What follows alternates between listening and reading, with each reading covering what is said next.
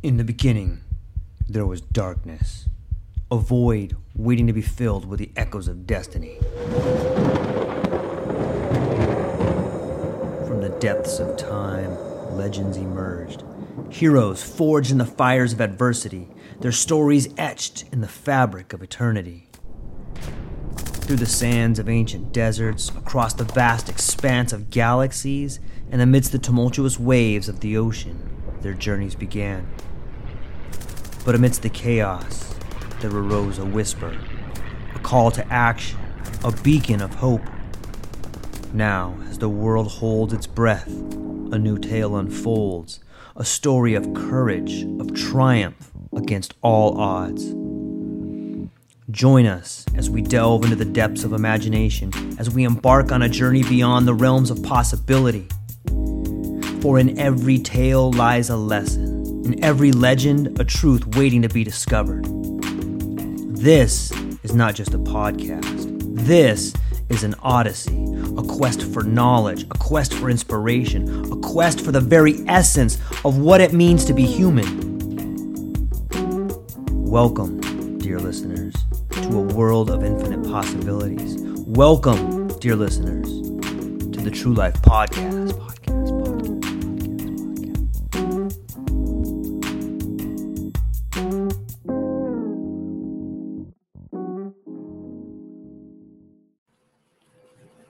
Ladies and gentlemen, welcome back to the True Life Podcast. I hope everybody's having a beautiful day. I have an incredible show for you today with an incredible guest, Uzma Zakir, an incredible individual. And I want to welcome everybody. Hang on one second here. I want to welcome everybody to this incredible show, and we're going to be talking to Uzma Zakir at BloomHigher. Her mission is to broaden our understanding, acceptance, and harness the healing potential of plant medicine. With a decade-long background as a community pharmacist, Uzma witnessed the devastating impact of opioids on communities, families, and healthcare practitioners. This experience ignited her journey into natural and alternative healing modalities. In 2015, she became a dispensary pharmacist at the Compassionate Care Center in Bethel, Connecticut, and later served as the director of outreach for The Botanist, where her role as an indispensable resource and educator significantly influenced the Connecticut cannabis industry. Her dedication extends beyond corporate confines. This year alone, she has been a featured speaker at UConn, ExpoCana, Nikon, and the National Cannabis Festival in Washington, D.C., and the Cannabis Science Conference in Providence, Rhode Island. Her influence resonates through a popular monthly webinar that empowered individuals until she ventured into new frontiers. A cum laude graduate from St. John's University College of Pharmacy, Uzma delved into cancer pain management research at the onset of the opioid epidemic. Today, she continues to pioneer the integration of internal medicine with cannabinoid therapeutics at Ultimate Solutions Medical Spa in Stamford, Connecticut, alongside Dr. Jennifer Jose and Dr. Denise Green. Dr. Uzma, how's it going today? Thanks for being here. Yeah, hi. Thank you so much for having me, and thank you for that great introduction. It's always nice to hear that, from someone else. Thank you.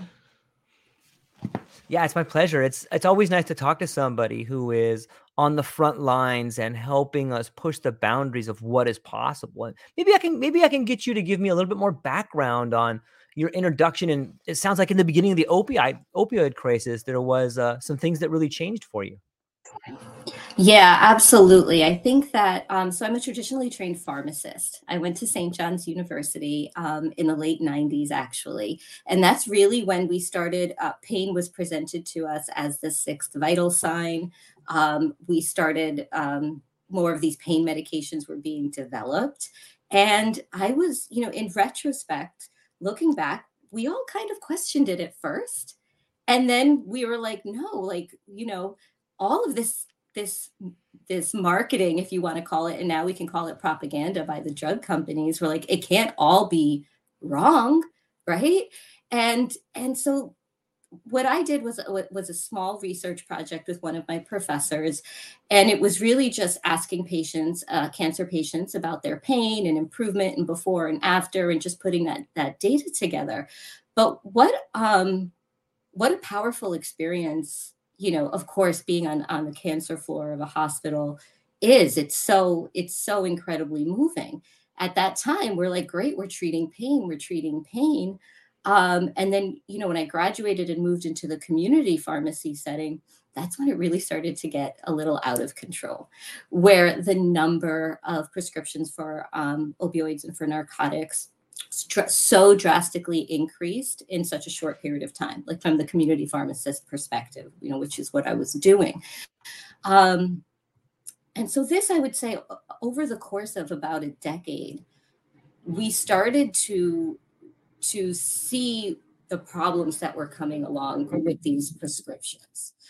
Where you would see just, maybe someone that you know from the pharmacy, a patient that comes in for regular medicines, they come in with after an injury, with something called tramadol that they promised was not habit forming, that it was just kind of like an opioid, it's different enough.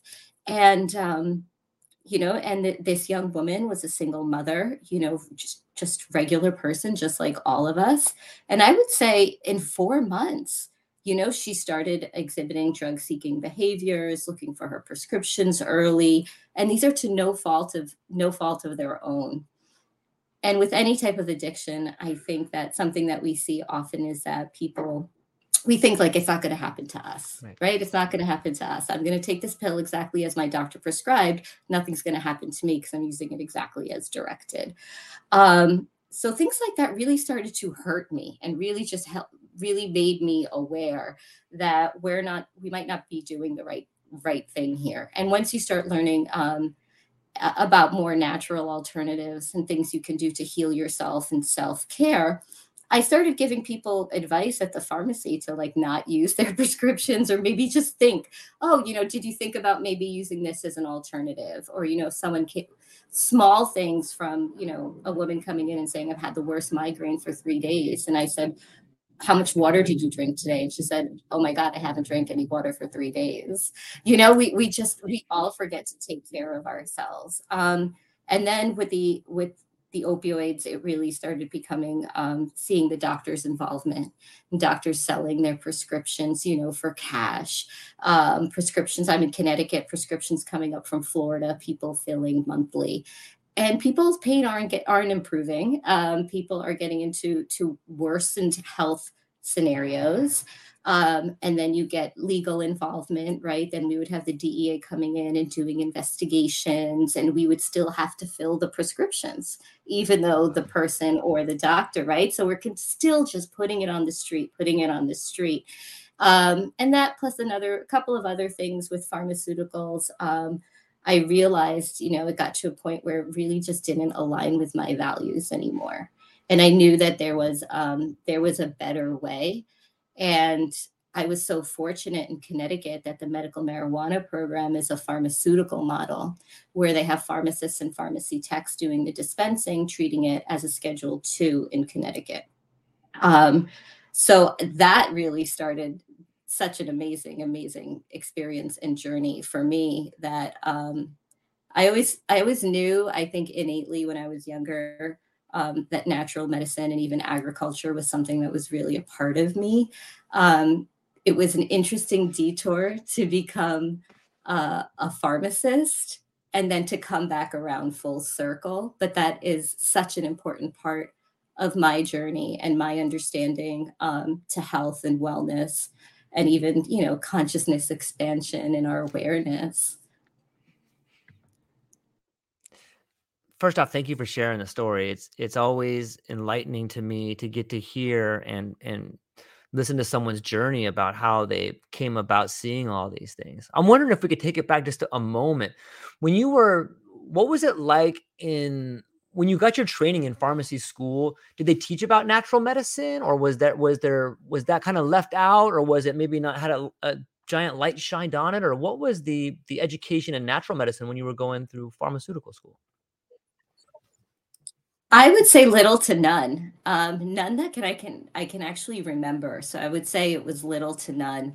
Some pharmaceuticals that are commonly used are natural, are from natural molecules.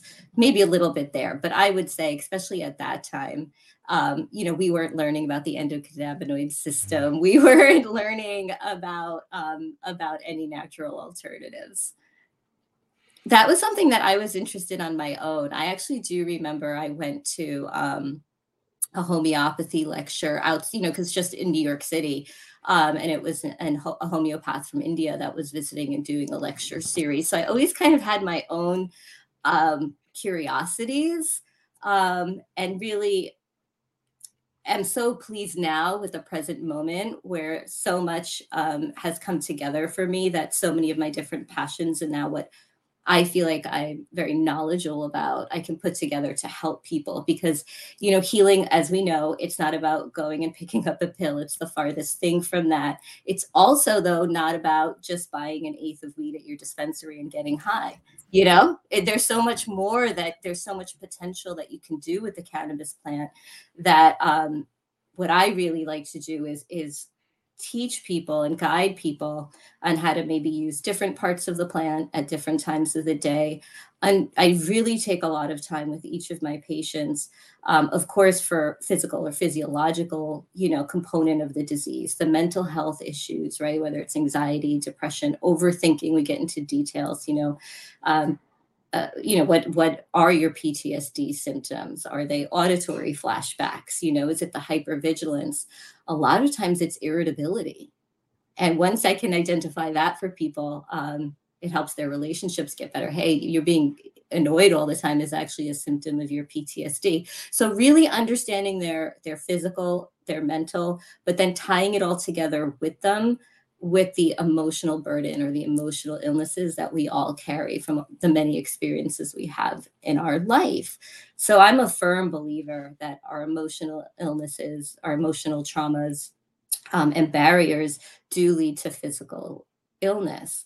And really putting those three together, and then it could be matching the right cannabinoids, for different times of day, teaching them to guiding, whether it's with meditation or prayer, different intentions that can be set with different sessions, and also how to interpret the outcome. That's Mm. abstract for a lot of people, right? So yeah, you did this great session, and you're feeling really great. What do you do with it up until the next day? What do you do with it in between sessions? How do you keep it with you? And I think a big part of my journey, and why I like to focus on that with people, is that it was something that I found I was missing.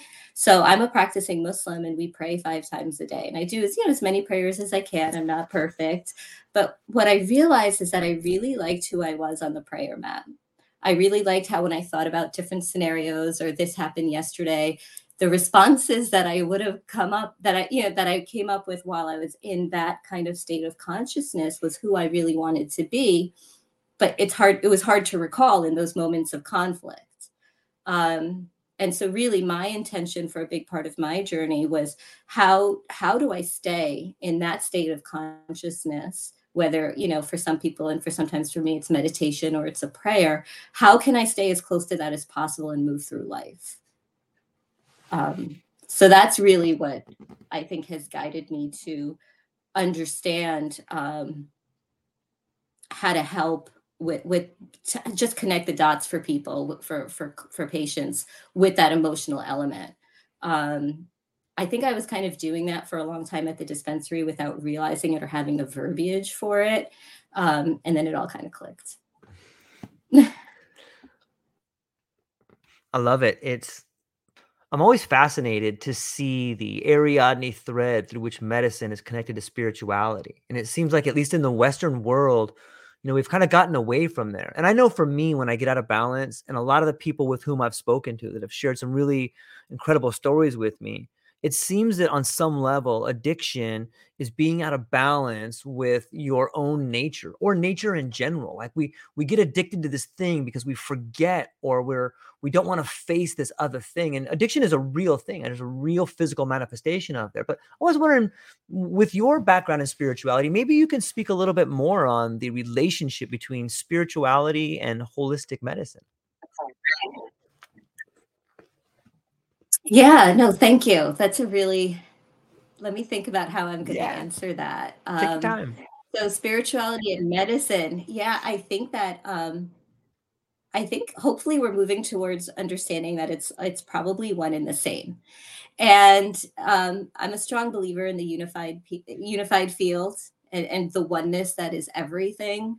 Um, and so that's where we understand that, yeah, we are mind, body, and spirit, but when we treat them and we can integrate them. Something that I find so fascinating in working with people with chronic illness is that they develop sometimes a disgust with the part of their body that is ill, that is not well. It's caused them so much trouble, and they want it away from them. They think they want that part of their body like as far away from them. They don't even want to think about it because it's caused them so much grief and they can't get a grapple on it.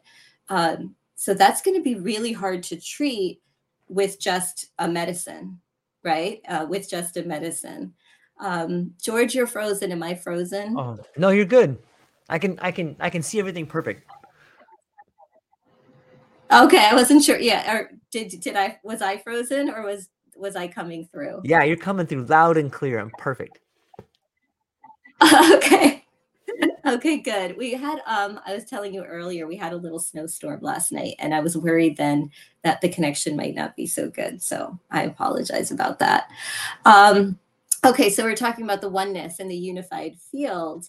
I think that and what cannabis and other types of psychedelics help so much with is that we're always connected. We're just not always right aware of that connection. And I think that awareness is what I was looking for. That conscious awareness is what I was looking for when I wasn't on the prayer mat and I was moving throughout my day. Right.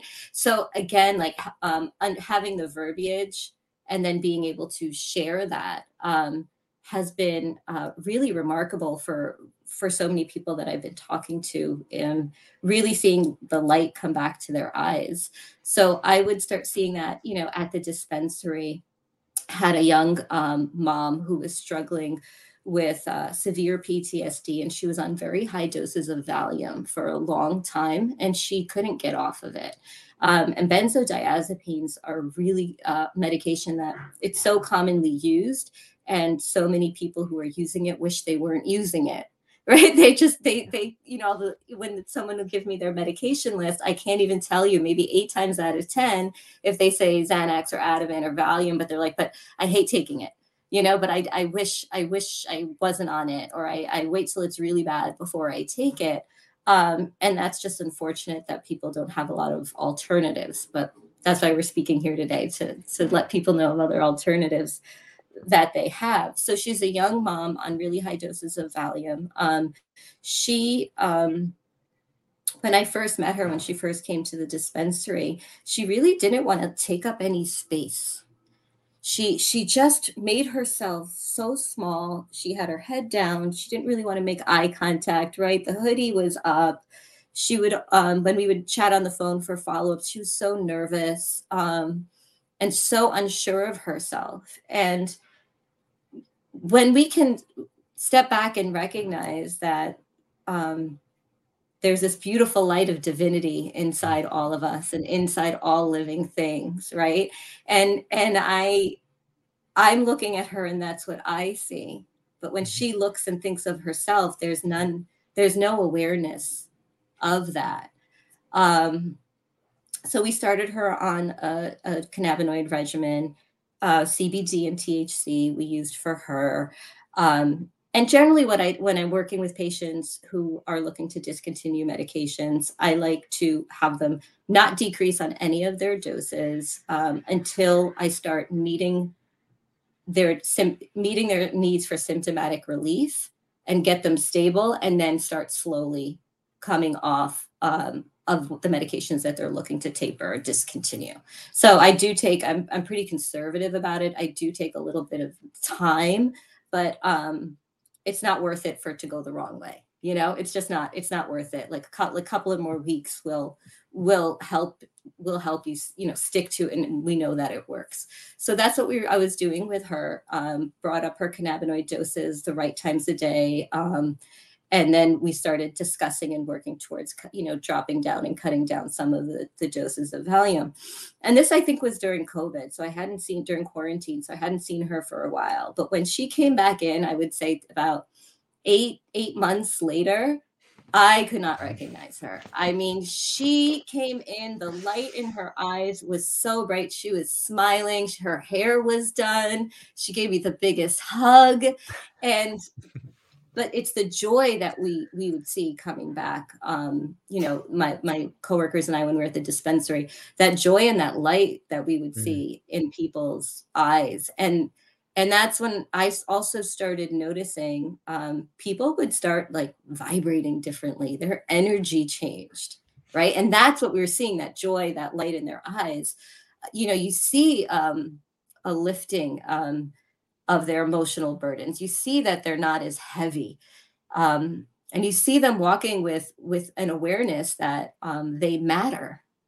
I think so many of us, and especially people dealing with addiction post, it's like this feeling of we don't matter. And I see that in a lot of my clients from different levels, right? That could be you know, from someone who was severely abused and is a recovering heroin addict to, oh, I don't know, you name it. Somebody who just has like, I wouldn't say just, but maybe someone who's been struggling with something like fibromyalgia and migraines for a few years. It's also like those underlying emotional currents that oftentimes it can be boiled down to like not feeling like we matter or we have a place or we have a purpose.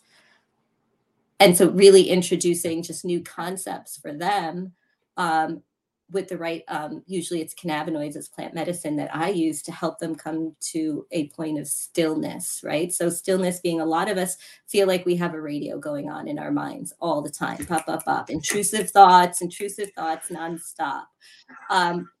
Quieting that down, you know, maybe it's a high dose of CBD, maybe it's high CBD, low THC, maybe you have a higher tolerance, maybe we use a 1-to-1. You know, we'll discuss the delivery system, but getting those, something like even just getting those thoughts to finally quiet down is so remarkable for patients. And then added with, you know, maybe a meditative session or an introduction to these other ideas of conscious awareness. It's really just people just are like, whoosh, it's awesome. They're just taking off left and right. It is amazing. And I love the way in which you're able to describe the way in which someone walks in and you see them. It's like the description you gave of someone with their shoulders slumped and their hoodie on and the aura of them not wanting to be seen it makes me want to cry. And I think that there's an epidemic of that. You had brought up this epidemic of meaning, and whether it's fibromyalgia or depression or anxiety or just negative self-talk that's constantly blaring in your head, it seems to me on some level, we as a society, maybe as a world, we've been suffering from a lack of meaningfulness, like whether it's in our relationships or our understanding of ourselves. And maybe you could address that a little bit. Like, are we waking up from a slumber of meaninglessness, or are we just coming into ourselves? Or what's your take on a meaningful life and healthy and being healthy? I think that, and I can speak for myself for a large part of my life, is that we didn't know that there were, I almost feel like we didn't know it was an option. I think that we were taking things for granted, right? This conscious awareness and putting an effort, um, and then really finding something that resonates as truth. I think that was a big thing. I think that a lot of established faiths, like a lot of the bigger religions, I think that they've been so diluted or maybe like colonized in their thought over the past, you know, couple of centuries. I would definitely say that we're, you know, I'm Pakistani, so I would say definitely, you know, we've had a lot of colonization of our thoughts, the way we practice our religion, and things like that. So there's been so many ways we've been affected, that, okay, so let me think for a second. I think I just lost my train of thought, George. I'm so sorry. No, no worries. We were just talking about like the meaningfulness that we find in life. And we spoke a little bit about how maybe religions over the last 100 years have fundamentally lost a little bit of their own light. And here we are rediscovering it for ourselves. And so when you begin seeing people, you see that light again. Yes, and I was saying about how truth resonates, right? That emotional force that comes from the essence of the source of all, what I say, the source of all beauty and divine intelligence. Um, that resonates at a certain frequency that people will either respond to as a deep truth or not. Um, and that's how I like to present it. If I'm talking to someone about, I'll often ask, like, do you believe in a higher power? Yeah. And, here's just a concept for you. And if it resonates as truth for you, like please keep it, and we can keep building on it. I think the way we were taught about the idea of a higher power, of God, a lot of us, it was really the man sitting on a throne in heaven. I think that just didn't resonate as accurate for most of us, and so people kind of turned away from these modern, I think, versions of a lot of these religions, and we're figuring it out for ourselves. But I think for me, it came back. It came right back to understanding Islam in a very deep, profound way that resonates as truth for me very deeply. But because it's these deep truths are true for everyone, right? It's like, it's not limiting in any way. It's actually been more expansive and inclusion, and like more inclusive, to me. So the meaninglessness, I think, that I see in so many people that I speak to, um, and it happens to people at different ages, honestly. So it's not like a later in life type of existential crisis, because a lot of times I think it's illness and trauma that can really remove someone's, our sense of hope, and even our desire to search for meaning, because you don't want to keep getting let down, and the guidance that you've had thus far really didn't resonate as truth for you. So people kind of give up. I think that's a pattern that I've seen. I don't know if you've seen, it in a different way, but those are the patterns that I've noticed. And so sometimes, you're open enough to, sometimes maybe it's just a sign from the universe, and you act upon it, and you can start on kind of this journey of being aware of meaning and purpose. I think that everyone, and we all are all the time, getting sent these signs, and sometimes we turn away from them, and sometimes we go for them. So it's just about everybody's own timing on their journey, and then, you know taking it, offering it for what it is, and it's okay if whichever way it goes. I love it. I wish more people, and I know that they will. Like I see, I think if people pay attention, or they go walk in nature, or they just sit quietly, like they'll see the signs that are pointing to them. Like whether you look at the clock and it's 3:33, or you go outside and you notice a certain flower that seems to be calling your name, not with words, but definitely like trying to get your attention. Like there's something bigger going on. And for me, and a lot of people that I've spoken to, it's been these little moments of synchronicities that have called to them and began to blow on their candle, not to blow it out, but to make it brighter. And I think that that's when I begin to see people's lights go on, and this despair begin to fade into a smoke that drifts away on some level. And I really feel like we're moving into that direction where there's something more powerful, and it's calling your name. If you're listening to this, it's calling your name right now. And this conversation should be reaching out to people they're looking for it. On a darker note, just for a moment, I've spoken to quite a few people who have found themselves not too long ago, and it happens to people in my family that had like these suicidal thoughts. And I've recently come to this conclusion where I want to tell those people on some level, like, and I don't mean this, this may be shocking to people, but like, I want to say congratulations. Because to me, that means that you've bucked the conditioning. You've finally gotten to a spot where you're no longer going to live this anymore. And a lot of people, they get there and they feel so bad, but I wish that they would substitute that feeling with of like, oh my gosh, I've made it. You've gotten to a point in your life where you realize you're no longer going to live like that. It's not making you happy. And this is the first day of the rest of your life. And when I know, because I've been there, and people in my family that I love have been there. When we talk later, it's very difficult when it happens or shortly after, but a year after, you start looking at it as a turning point of like, hey, maybe this was an initiation. Maybe this was me being called by the world to relive a life worth living on like that. But I know that's kind of a deep subject. Do you have any thoughts on that? Yeah, that is super super deep. Yeah, I think that sometimes if I'm understanding correctly, it's the idea of like you need to hit rock bottom. Yes. And it's kind of so actually in Sufism and Islam, they say that you're going to constantly be tested with trials. And so the idea, until you remember, right, that you remember divinity, you remember like who are you turning to when you need help, who are you so close to, and the idea is to be so close to God, and to know God is to know yourself. So it's this wonderful journey of understanding yourself and understanding everything in the universe at the same time. And so it's like the trials, right, that we have to go through. I'll share this with clients, actually, is when we wonder, why do bad things happen to good people? So sometimes, people will come in and it's like all of these bad things have happened to me, and it could be really horrific things. So first, it's sharing that your experiences don't define you, and your experiences are not what are your. You don't need. That's not your identification. It's actually not your experiences. So I think a lot of us have that understanding that we are where we went to college. We are, what our profession is, or we're defined by how many kids we have, or how big our home is.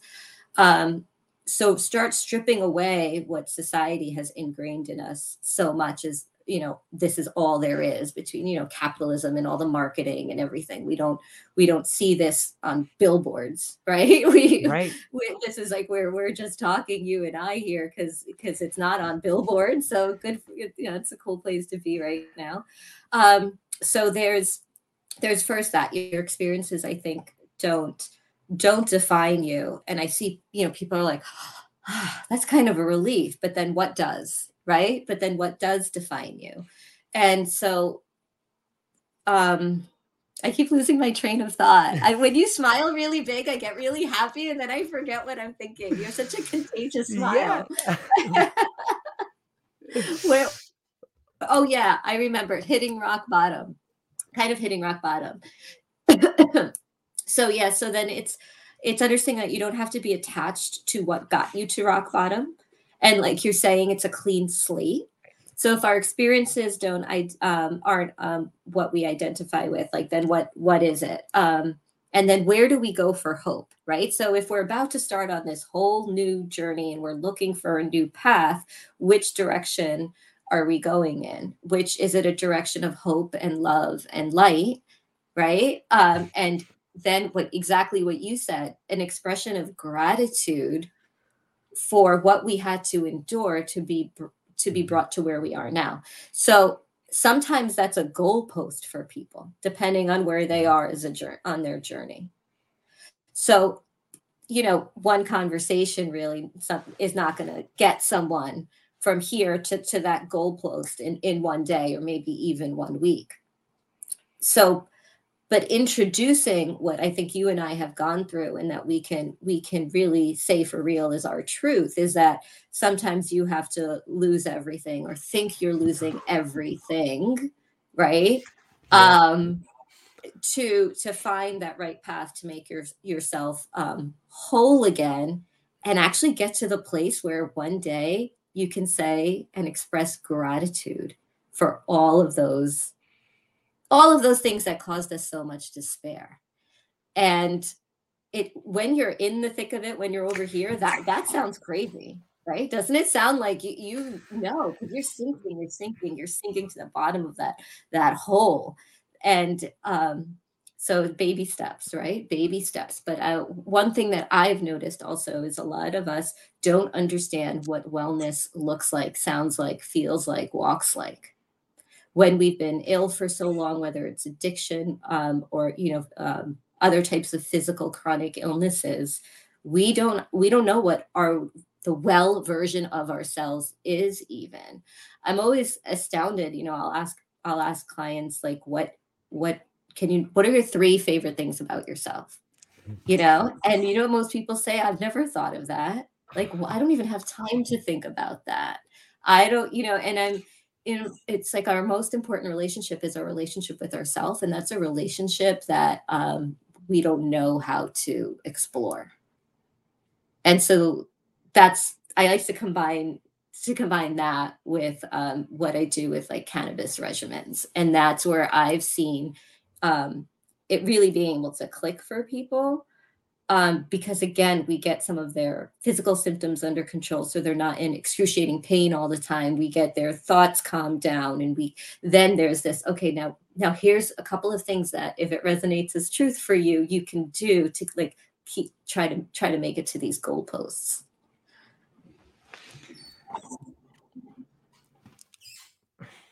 I love it. I love the way in which you are helping alignment through your past lived experiences and helping other people find that alignment too. And I want to touch on this idea of relationships in nature. We talked a little bit about relationships with ourselves, and sometimes people don't even know what they love about themselves. And isn't it interesting when we start using different plant medicines, like we're ingesting part of nature, and sometimes that allows us to be outside of ourselves, or it definitely can change the relationship with ourselves. And all of a sudden it builds this relationship, a natural relationship with ourselves in some ways. And I want to get into your regimen and everything like that, but let's just start off with the relationship between plant medicine, nature, and the human condition a little bit. Yeah, so I feel like we came from the earth and we're going to go back to the earth, right? We share minerals and nutrients and we're not our spiritual and energetic, I think, forces just absolutely need and are one with nature. So again, it's that separation from nature, I think, is what really has caused all the problems that we have in the world. That taking man and being apart and superior to nature and to the earth is what's caused so much damage. Um, and so again, it's that unified field where, yes, spending time in nature, doing the grounding, sitting under the moon, right? Having conversations, with the moon, taking the prayer mat outside and praying under the sun, doing things to restore that connection helps us with that awareness. Because once if we focus on the fact that it's all one field, it's more ways of just kind of this energy just transfer, and it's just constantly moving. And you absorb it and you share, and you absorb and you share. And I think I know trees are my favorite. I think my connection with trees really started me on my journey, so that's kind of my special starting point and very sacred and dear to me. um yeah, and it's almost like joining in their praises of all the beauty in the universe. When you hear the birds sing, and or you see the leaves change color and they're so bright and beautiful. I just think it's all like love and praise, and I like to focus on that and absorb that and try to fill my cup with that because it's so pure. Mm. I'm always I'm always enamored with people who find themselves familiar with like Sufi poets, like it totally comes through in everything that they do. I can totally understand where you're coming from. And that type of language to me speaks directly to our souls. And I wish maybe that should be a class in every elementary school is like Sufi mysticism. That might help everybody out a little bit. Yeah, I totally agree. I mean, it's so life changing. And what I think is really fascinating is that, the transcendentalists like, Thoreau and Emerson, I feel like they're Sufis. I mean, you read, you read Sufism and you read the Transcendentalists. The Transcendentalists really came up with it on their own version, just with their connection with nature and their incredible intellect and combining that. And again, there's where those cosmic truths become so evident, right? It's there. Yeah. It's not really an opinion. It's almost like it will boil down to cosmic truths, and it's, yeah, I feel really fortunate to know about it, to read these texts and have access to it. I love the way you describe that, because I think on some level that's what we're beginning to see in today's world of medicine and spirituality. For so long, and it looks like in modern medicine, a lot of the times we, especially in the West, whether it's in medicine or school, we're taught to learn knowledge. But it seems to me some of the most important things in my life have been revealed to me, the same way you're speaking about in the Sufi tradition, or in the Transcendentalists, or reading a good poem, or just sitting alone and listening in nature, or maybe sitting by a battered coastline, or listening to a waterfall. Like, truths are revealed to you. And that seems to be the pathway to healing on some level. There's been times where I've been down in my life, where I've spoken to people and something is revealed to me. Hey, I'm the problem. It's not this person that I'm mad at. It's me. And what I saw in that person is a direct reflection of the problem I need to solve in myself. What do you think about truths being revealed to us as a form of knowledge?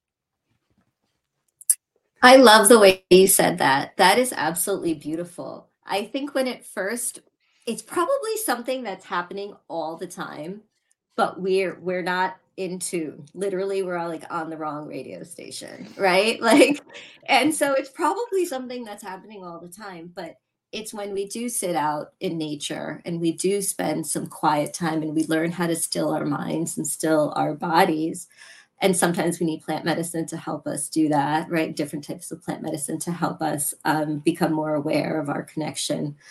Um, so, oh my God, George, I just got like spaced out again. No, it's all good. Sitting out in nature and getting back to this idea of information being The revealed to you. revealing, the truth Yeah. revealed. Yeah. Okay, so the truth, yeah, and so I think that's something that's probably always happening, but when we still ourselves and we meditate and we sit out under nature, we can hear it, right? We hear it, or some of us see it in like a visualization type of artistic, or sometimes there's colors. And I think when it first starts happening, first you think you're crazy. Yeah, So first you think totally. you're going crazy, right? So first you're like, but that's like, but I feel something in my bone. Is that my intuition? Right? I talked to a lot of women about reconnecting with their intuition. We don't even know what it feels like anymore. So yeah, so having those truths revealed, I think also when we're really honest with ourselves and we do some of the shadow work and go through some of the not so nice parts of ourselves, it can often, when it's almost like you're going past like a certain obstacle, like in a video game, it's another level, it's another level. I have felt that it's the, when it feels like truth is being revealed, it's almost like veils being lifted. So for me, it's like it was always there, but I was able to clear out the veils so I could read it or see it more clearly and do that. Yeah. I'm reminded of like Alfred North Whitehead's theory of misplaced concreteness. So often we find ourselves with this veil in front of us, and it looks like a truth, but then you lift it up and you're like, hey, that's not even real. That's just this idea that I had. It was probably protecting me from something I was hurt from. Yeah, yeah. And that's the journey, right? Like Yeah. that's the journey. Things that can become feel so obvious. You kind of but you couldn't grasp it 4 or 5 years ago. Someone could have handed it to you on a platter, but you couldn't grasp it. And that's like a part of our own individual journey. It's so personal, right? Yeah. I think I think people can. I know for me, like I've gotten hung up there before, and so have some friends of mine, where you come to this realization that something happened, and then you automatically feel guilty for not knowing. Oh, how could I not know? And like that's a real easy snag right there, and you can get caught in a negative feedback loop right there. Do you have any advice for someone who might find themselves in that position? Yeah, honor the journey, right? The trials are just. It's just something that's a part of it. It's something that I think is a part of like our purpose of our time here on Earth is yeah. Sometimes you look back and you're like, how could I have not known better? Well, that's the whole point, and I think that that's where and the idea, right, the concept of like surrender or trusting also in this higher power becomes so important, um because we're not going to have it all figured out, right? It's not all going to be like typed out and explained. Like, there has to be a little bit left for the unknown, um and also for there to be some, humility and gratitude for that space of the unknown. Because I think when we approach it with like arrogance or defiance, then we start to have a lot of anger boiling up inside of us, when there's a lot of things that if we trust in our understanding of what we're surrendering to, it can be a very nice place to be, to let a lot of that go. Yeah, it's really well said. It it's really well said. Thank you for saying it like that. You are one of the first people with whom I've spoken that is talking about different cannabinoids at different times of day. Maybe you could speak to that a little bit. I think it's fascinating, and I would love to learn more. Okay, yeah, thank you. And thank you for the compliment. I appreciate that. So again, I felt so really the evolution of for me and treating people with as cannabis as their medicine started off at the dispensary, like really simple, like sativa hybrid indica, like sativas for the daytime high, and that's what we would say, here, try a couple of things, start off slow, and low, and work your way up. Like, if it doesn't work, just take more if you're not too high. And we were helping a lot of people. I mean, a lot of people. It was probably it, and it definitely is the most beautiful experience of my life, was working at the Compassionate Care Center in Bethel. Um, uh, so it started moving from that, to understanding CBD and what CBD does, and then another cannabinoid, THCA. So this is going back like 7 to 8 years. So, and we're on the East Coast. We weren't as advanced as everyone in California. So we were a little different. And then really, I was kind of working it out in my head with like pharmaceuticals and medications people were taking, and then going on my own personal healing journey at the same time. So there was a really great paper called Clinical Endocannabinoid Deficiency by Dr. Russo. And that really changed how I practiced, because what he was saying in there is that so we all have an endocannabinoid system. Its purpose is homeostasis and balance. And it actually has plays a major part in every part of our pain processing pathway, amongst so many other amazing things we're learning that it does, right? Our endocannabinoid system. So he proposed the theory that if our endocannabinoid system is responsible for maintaining normal pain threshold, if we have a low functioning endocannabinoid system, then we're going to feel more pain. And he linked migraines, fibromyalgia, which is like pain everywhere, and IBS. So my stomach always hurts, everything always hurts, my head always hurts. He linked those three disease states to a low functioning endocannabinoid tone, and suggested that consistent and consecutive dosing would be more superior, and you could get a better result, rather than just using cannabis as needed. Okay, so that's really what flipped me from recommending to just use it as needed to using it to build up your endocannabinoid system to actually lower your inflammation over time. Um, and then when you're using CBD, for example, for pain, you're also helping with your anxiety, with your racing thoughts, and for other long-term health goals that someone might have. So I started combining all of that, and then realizing that, most people can't use THC during the day. They can't tolerate it. It could be because of their jobs, if they're taking care of children or taking care of elderly, a whole slew of different reasons. So if I wanted someone on like a certain ratio of CBD and THC over time, you know, for maybe someone, I think, I'm thinking of a patient with ulcerative colitis. She was in her 60s, and she came to me and she was like, we're going to figure this out because I'm reading a lot of stuff on what cannabis can do for my condition. I think there's something more we can do. And I was like, you know what? I just read a study. Do you want to try this? She said, yes, I'll try anything. So I started her on like a 20-to-1 high CBD, low THC first thing when she got up in the morning to help with her bowel symptoms because she couldn't use THC during the day. And then we had that consistent and consecutive dosing. We did something for her in the evening, I think a 1-to-1, and she was good with her THC at night to help her sleep. She did it every single day. And her symptoms had improved drastically within 4 weeks. So she was spending like every morning from 4 a.m. to 11 a.m. in the bathroom. Oh. And she looks like the worst GI. It's like the worst GI virus, stomach virus you've ever had that just never goes away. And she'd been dealing with this for 20 years.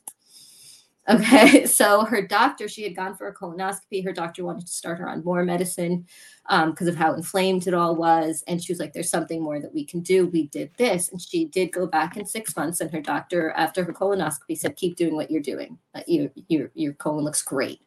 So they're like, okay, this works. And then I was just able, what I started doing was consciously asking patients what their day is like. So I'll have you walk me through your day from the moment you wake up to when you go to sleep, if you go to sleep, with your physical, mental, and any like physical, mental symptoms. So if you wake up in fight or flight, if you wake up with feelings of complete dread and you don't want to get out of bed, versus, you know, somebody who has a great morning and is full of energy, but maybe by 1 or 2 p.m., waves of depression or anxiety hit.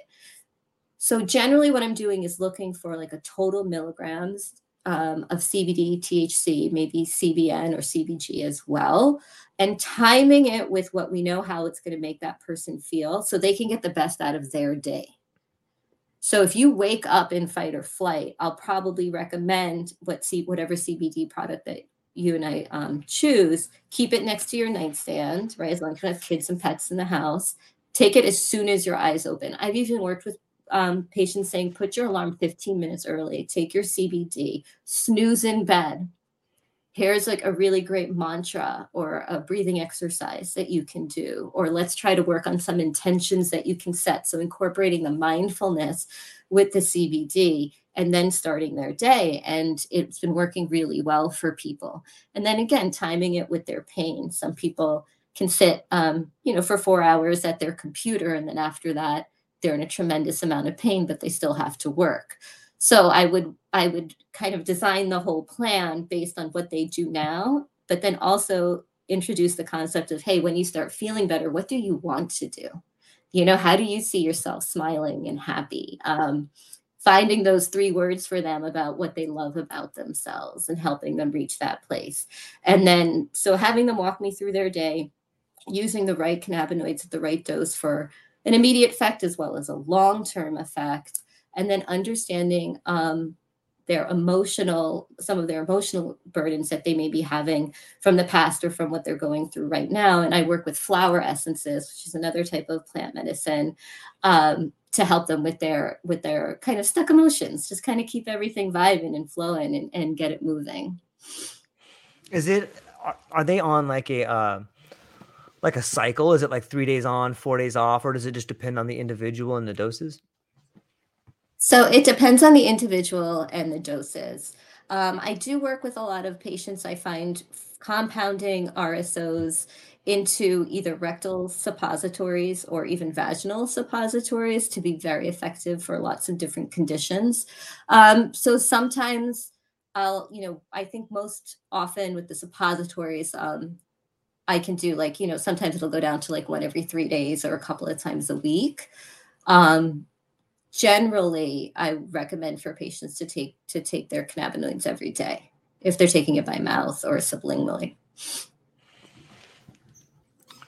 Yeah, it's interesting to see the way in which it can become, on some level, it almost reminds me of like an exogenous neurotransmitter. It seems like we've been devoid of these things for so long, and then you reintroduce it into the body and everything starts to level out again on some.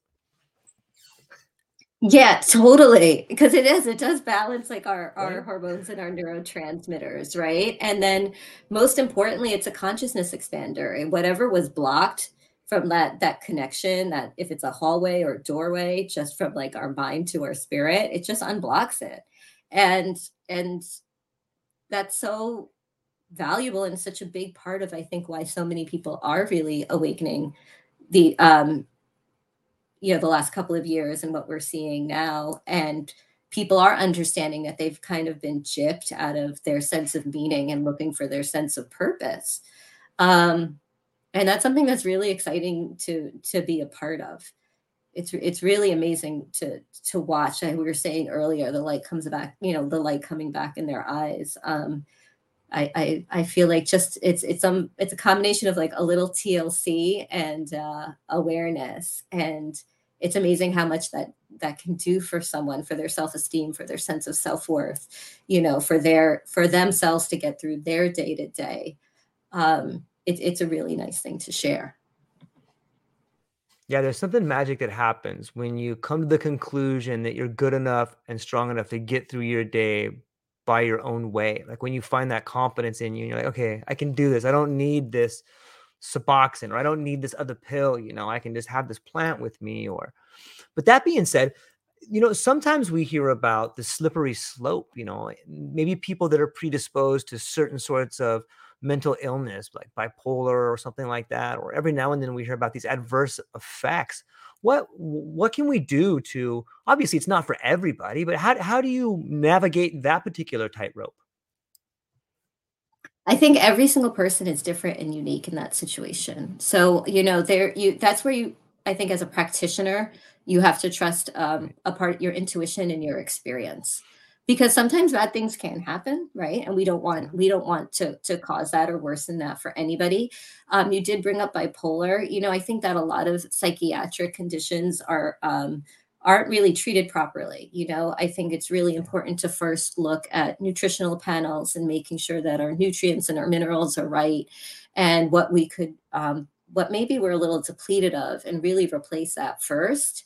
And so I think that holistic approach to those types of psychiatric disorders, I feel like that would if so say someone has bipolar and maybe they are looking to use plant medicine, right? Or they're looking to start on their journey. I think what I would like to see is, and I would recommend is, of course, what medications they're taking and, the side effects. Cause then at that point, some of these medications, these antipsychotics, and they do so many different things, like so many different side effects Yeah. that you can't tell like symptom from side effect. So working nutritionally and holistically, I think to try to reach some sort of stasis, seeing if those meds can be like decreased, and then kind of adding if whatever plant medicine that person may be looking into. I think that sounds like a much safer way to approach it. So using the nutrition to really deal with the core of the issue, and then once that's balanced out, then moving on to the next step, which would be maybe that person's interest in using plant medicine. Yeah, it's well said. So many of the psychiatric disorders we have are so like nebulous. Like this, it's like this giant label that just nicely fits on this person, and then sometimes that person will wear that label like a badge and not even want to get out of it. And but I guess when I begin thinking about some of the people talking about the cannabinoid system, we're really learning a lot. Like we don't know a whole lot about it, but it seems to me that we're moving into this age where we're going to see a lot of symmetry between the cannabinoid system and like the different types of genetic testing. Is that something that you see on the forefront? With the different types of genetic testing, so the genetic test that I've seen is for like how your body would respond Mm, to different cannabinoids. So that I know is out right now. As far as what do you mean specifically? As far as like, because yeah, genetic testing is super exciting, right? You can know so much. yeah, right. I think that what we don't, it would be nice to know, like a test for how like endocannabinoid tone, like, that's what I'm curious about. Like, like how are you making your natural cannabinoids? Are they binding to the receptors? What are you low on? I think that would be pretty interesting. But Nothing that I've seen yet.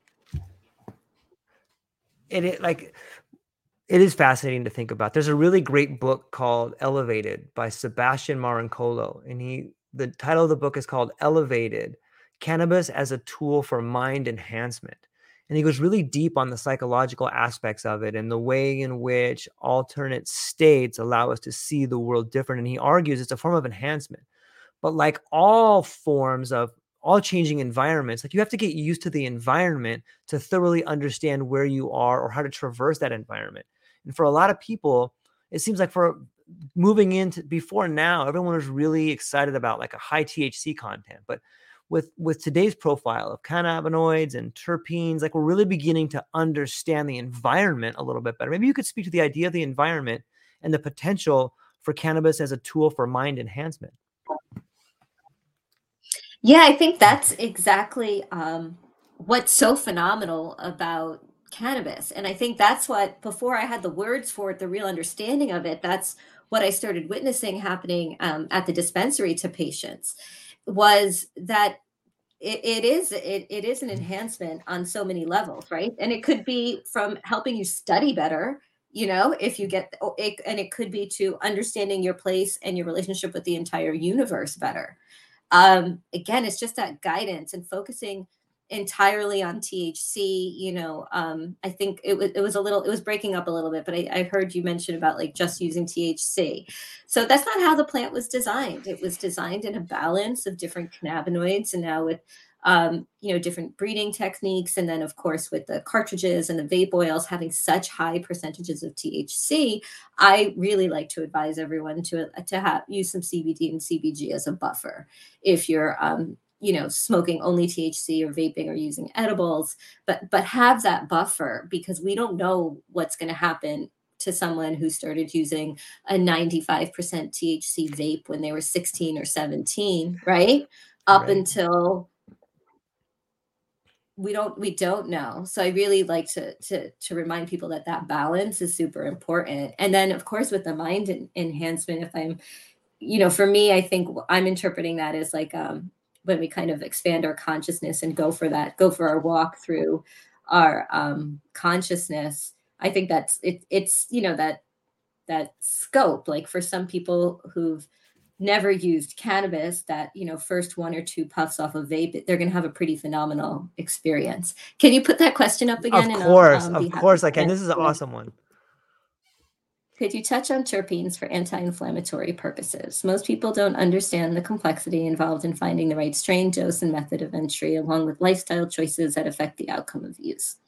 I have ulcerative colitis. I spent the majority of my life on strong pharmaceutical medication. I bet a lot of steroids that did all sorts to my body, from brittle bones to dyed skin color. Eventually, oh my goodness, I'm so sorry. I nearly died from neutropenic sepsis, and most medications exhausted. Okay. So I'm really sorry for what you've been through. Ulcerative colitis is patients really just go through so much. And really how it affects lifestyle. I've had kids who've had to students who've had to drop out of college because of their symptoms. They choose jobs and professions to really match the time of day that they're not running to the bathroom. I mean, it really affects your whole life. And then the hospital visits and hospitalizations and the flares. So ulcerative colitis can be very well managed with cannabis. You would probably be a perfect candidate for those rectal suppositories that I was talking about. One of the reasons why I do like to do high dose suppositories is because you can use a higher dose of THC consistently and consecutively, which is what I'm looking for to make sure we're going to get the effect that you're looking for. You can use a much higher dose without getting that psychoactive effect. So you can take, 200, 300, 600 milligrams a day in a rectal suppository, get that incredibly profound anti-inflammatory effect, and really just reap benefits. And then, I have some patients who, again, use that a couple of times a week once the flare is gone. And if they flare up again, they'll use it again. With a standard daily dose, I would say, I would again ask you if you have any anxiety or any issues sleeping, and time the cannabinoids so you can get the best immediate relief as well as that long-term relief that we're looking for. So I would say generally almost all terpenes are pretty anti-inflammatory. You're not getting enough terpenes from smoking or vaping to have a true clinical effect. So the way I like to describe getting an effect from the terpene is almost like why we're supposed to eat our fruits and vegetables every day. Okay? You're getting those compounds in you, but they need to build up. You need to like take them every day. So that's where like terpene, you're going to smoke, you're going to get that anti-inflammatory effect, mostly from the THC and from the cannabinoids, not necessarily from the terpenes. The terpenes are great to let you know how that particular harvest of that strain is going to hit. So, say something like Girl Scout cookies, which is a classic hybrid, you can grow it outside in sunny California. It's going to be very different from grown inside here in a facility in Connecticut, right? So each crop is different. And then you measure the terpenes off of each crop. So the best terpenes, I would say, for pain, we look at beta myrcene and beta caryophyllene, very, very potent anti-inflammatories. And they also contribute to that couch lock feeling. Limonene and pinene, limonene we say is like the happy, joyous terpene. Pinene can be good for focus, but can sometimes worsen anxiety. And linalool is just a great balancer. I just feel like it just makes your mind even, your thoughts even, just kind of helps you level out. So when you I would recommend, like, what I would do is a higher dose of CBD, perhaps THC, depending on your flares. We might want to reverse or help pause what's going on since your extended steroid and other pharmaceutical use, and just kind of write a bunch of things at once by properly supporting the endocannabinoid system. So if you're looking to smoke THC, maybe during the day you want something more with limonene and pinene, maybe at night or when you can relax, something like something more in beta myrcene and beta caryophyllene. But I would definitely, dose the CBD properly. We could probably do a couple of things to really get you feeling a lot better. I hope that answered the question. Thomas, you should reach out to her. I'll put her links in the show notes, but she's really fun and cool to talk to, and she knows what she's talking about. So you should reach out to her after the show and have a conversation with her. It's amazing to get to see and listen to the advice and help people solve their problems.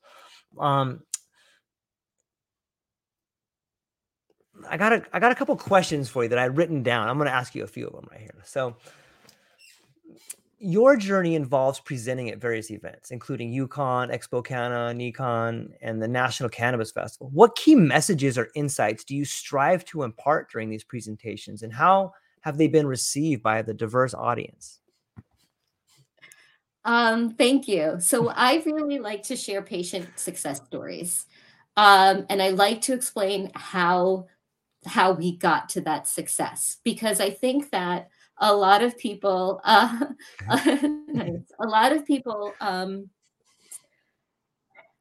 so you'll see something on like TV, right? People might see like a video where someone has this miraculous miracle like recovery using cannabis, but then nobody's talking about dosing or what delivery system or how it actually happened. And I think that's a tremendous disservice, because it's almost like this carrot stick, but nobody's going to tell you how to go get it, because you think you got like a gummy, okay, I'm using medical marijuana. Okay, I vape every once in a while. Like, yeah, I use marijuana for my illness. And now that we've learned so much, and so many practitioners, we've accomplished so much, and it is like a science now, right? Where we have consistent dosing, and we've got all these research papers and things going on to support what we're doing. I feel like when people don't know the potential of healing, how much healing can be done with this sacred plant, that's really my goal, is to open everyone's eyes to how much is possible, what we're already doing and what we're learning how to do.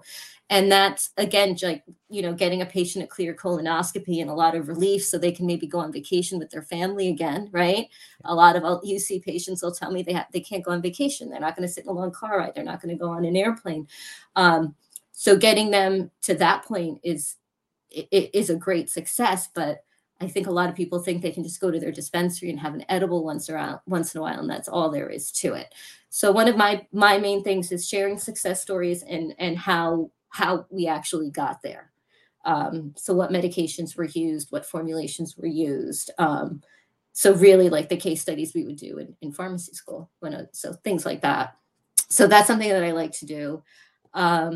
And also definitely inspire younger people or people who are trying to get into this industry, because I just think it's still so new and there's so much potential, that you can really figure out what you love to do and make it work. Yeah, it's great. It's great advice, and it's an exciting time for people who want to get involved and begin to see some of these doors open up that can really not only help people but change the landscape and the environment in which this new modality of healing is kind of being brought to the forefront. In your role at Ultimate Solutions, merging internal medicine with cannabinoid therapeutics, how do you see this integration shaping the future of holistic healthcare?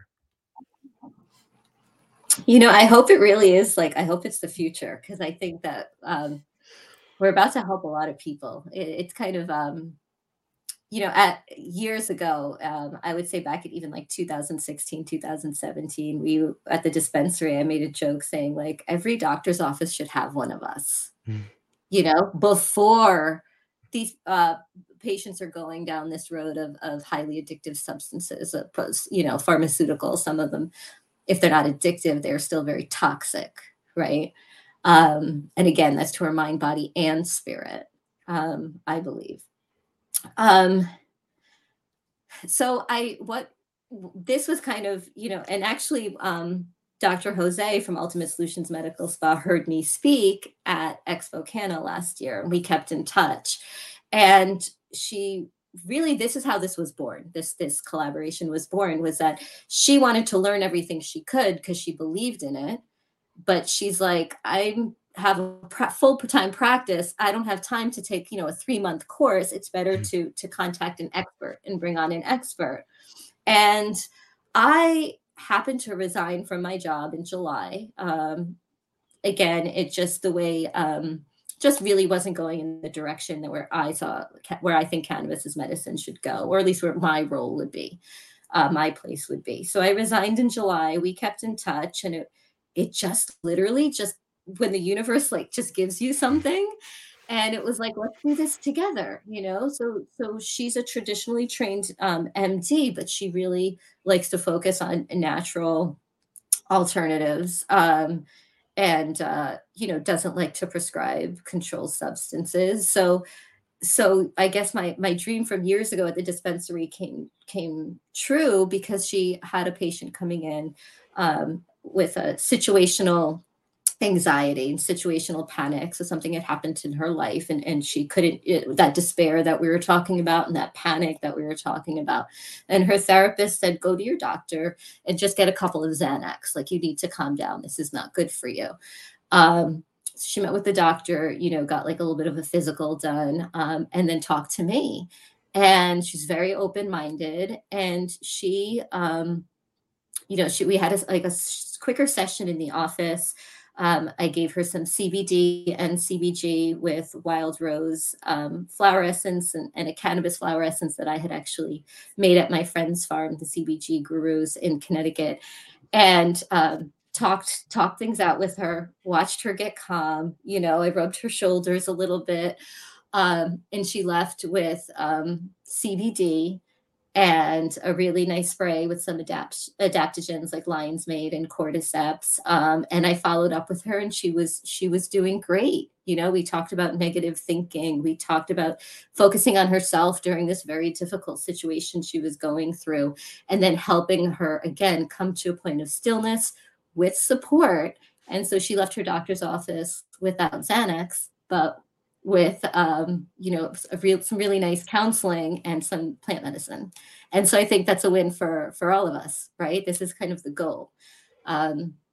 Because it sometimes, benzodiazepines, it is hard. It's hard. People go through a lot when they take them, and it's hard to come off of them. So that's a bit of what we're hoping to do, to continue to do. Yeah, it's interesting when you spoke about creating an essence on the farm. I had this idea lately, and I just kind of want to throw it out to the world and see what people think about it. It makes sense to me that the medicine that's grown in your community would have more of a healing effect on you since you're part of that community. I don't know if that's really taken hold yet. And I know that it may not be really popular with people that are selling certain types of oil or certain types of breeds, but it seems to me that a plant that is native to your community, that is grown in the same soil with which you find yourself to be associated with for years or maybe your whole life, is going to be better for you than something that's brought in from somewhere else. Do you have any thoughts on that? So I think I missed the beginning of what you Okay. said because of my Wi-Fi. I'm sorry. But are you asking about like home grow versus like dispensary, or like indigenous, going back to your indigenous culture and what plants are there for you indigenously? I think just like plants grown in your community, they probably are made up from the same nutrients in the soil that is in your water. So that would probably have a better effect for you individually in that community with a plant that's grown in that community versus something that's brought in from somewhere else. So, with home grow and people who grow their own cannabis plants, a lot of them feel that the plant grows for more in tune for their health needs. And I think that's really beautiful. I just Yeah. wanted to share that. And as far as like with our community, I don't know. I feel like I don't want to be a Debbie Downer, but the water thing scares me because I feel like Mhm. everything is so polluted. But I definitely agree with that with about honey. I think local honey is really important for people with like allergies and eczema. Yeah, he just said Yeah, that. he's got it. So I definitely, yeah. But plants, I think. Oh my gosh, yeah, I guess if it was a couple of decades ago and everything wasn't as polluted, but, but yeah, I mean, like, yeah. It's whoops, I got you right there. It's always amazing to me to get to sit down with someone and not exactly know where the conversation's going to go and then have such a wonderful experience. I'm really thankful for all of our time, and I hope that we'll have more of these conversations. There's some other people I would really like to sit down with, the three of us or four, and have like a panel discussion about things. So I'm hopeful you'll come back. But before I let you go, would you be so kind as to tell people where they can find you, what you have coming up, and what you're excited about?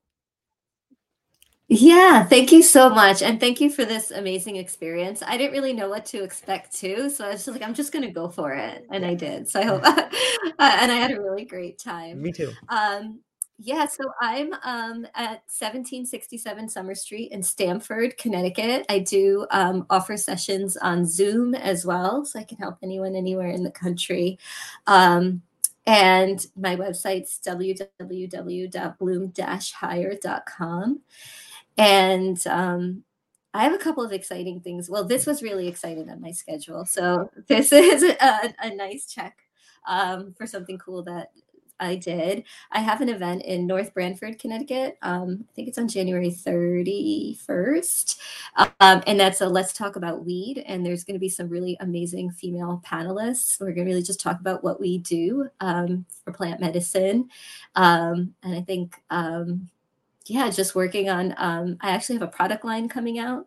So I still feel funny talking about it because it's not actually done, but it's really a combination of cannabinoids with different flower essences to, so and some diet and some supplements. So it's really kind of trying to be like the whole package. So the product that's coming out for sleep, it has something in there. Like if the flower essence that I chose was to help with excessive rumination, regret, and overthinking, because that's what I have found in speaking to so many people is really common for for keeping us up at night and why we're not asleep. So I have some exciting products coming out. So I'm really excited about that. And you can follow me on Instagram, Bloom_higher. And thank you so much, George, for this. This is awesome. And I definitely want to talk more. And I think I'll be more comfortable next time. I got nervous a couple of times. Yeah, no problem. It was a wonderful conversation, and I love all the information out there, and I love the things you're doing. And I would point to anybody who's watching this today or in the future to go down to the show notes, check the show notes, go to the website. It's an incredible conversation. And if you're just listening to this on the podcast, go down to those show notes and all the information will be there. And hang on briefly. I'm going to speak to you afterwards, but to everybody who was here today, thank you for hanging out. Thomas, reach out to her for sure. She's one of us. She's super awesome. So that's all we got for today, ladies and gentlemen. Aloha.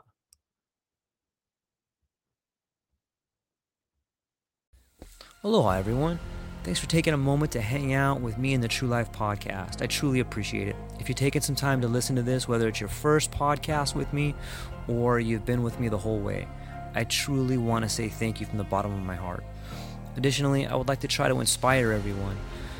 The world is a crazy place, and if you listen to your heart and you take some chances, I really think the world will unfold in front of you in ways you can't imagine. I've been doing the podcast for about 5 years. Last year, I decided to take the plunge. Well, circumstances dictated that I took the plunge, and I did. I've begun working on the podcast full-time for almost a year now, and it's been so rewarding to me that I just want to try and inspire other people. If you have a dream, if you have a vision, follow the voice in your heart, listen to the song on the wind, and embrace the challenge. I think you're strong enough, you're smart enough, and you're good enough to make your dreams come true, but you have to believe in them. And I truly believe wholeheartedly that if you take a chance, a real chance on what is possible, then your dreams will unfold in front of you. Uncertainty can be a monster. It can be something that we run away from. But much like fear, if you stand in front of it, it's not that big of a problem. I know everyone listening to this has a dream and a vision, and I hope you all conquer it. And I want you to know it's possible. Take baby steps and move towards it, and you will get closer to it. Your relationships will be better. Your life will be better. And you know what? You deserve it. You're an amazing person. If you get a moment, go down to the show notes. If you can, support the show. Thank you so much for being here. Now let's get to it.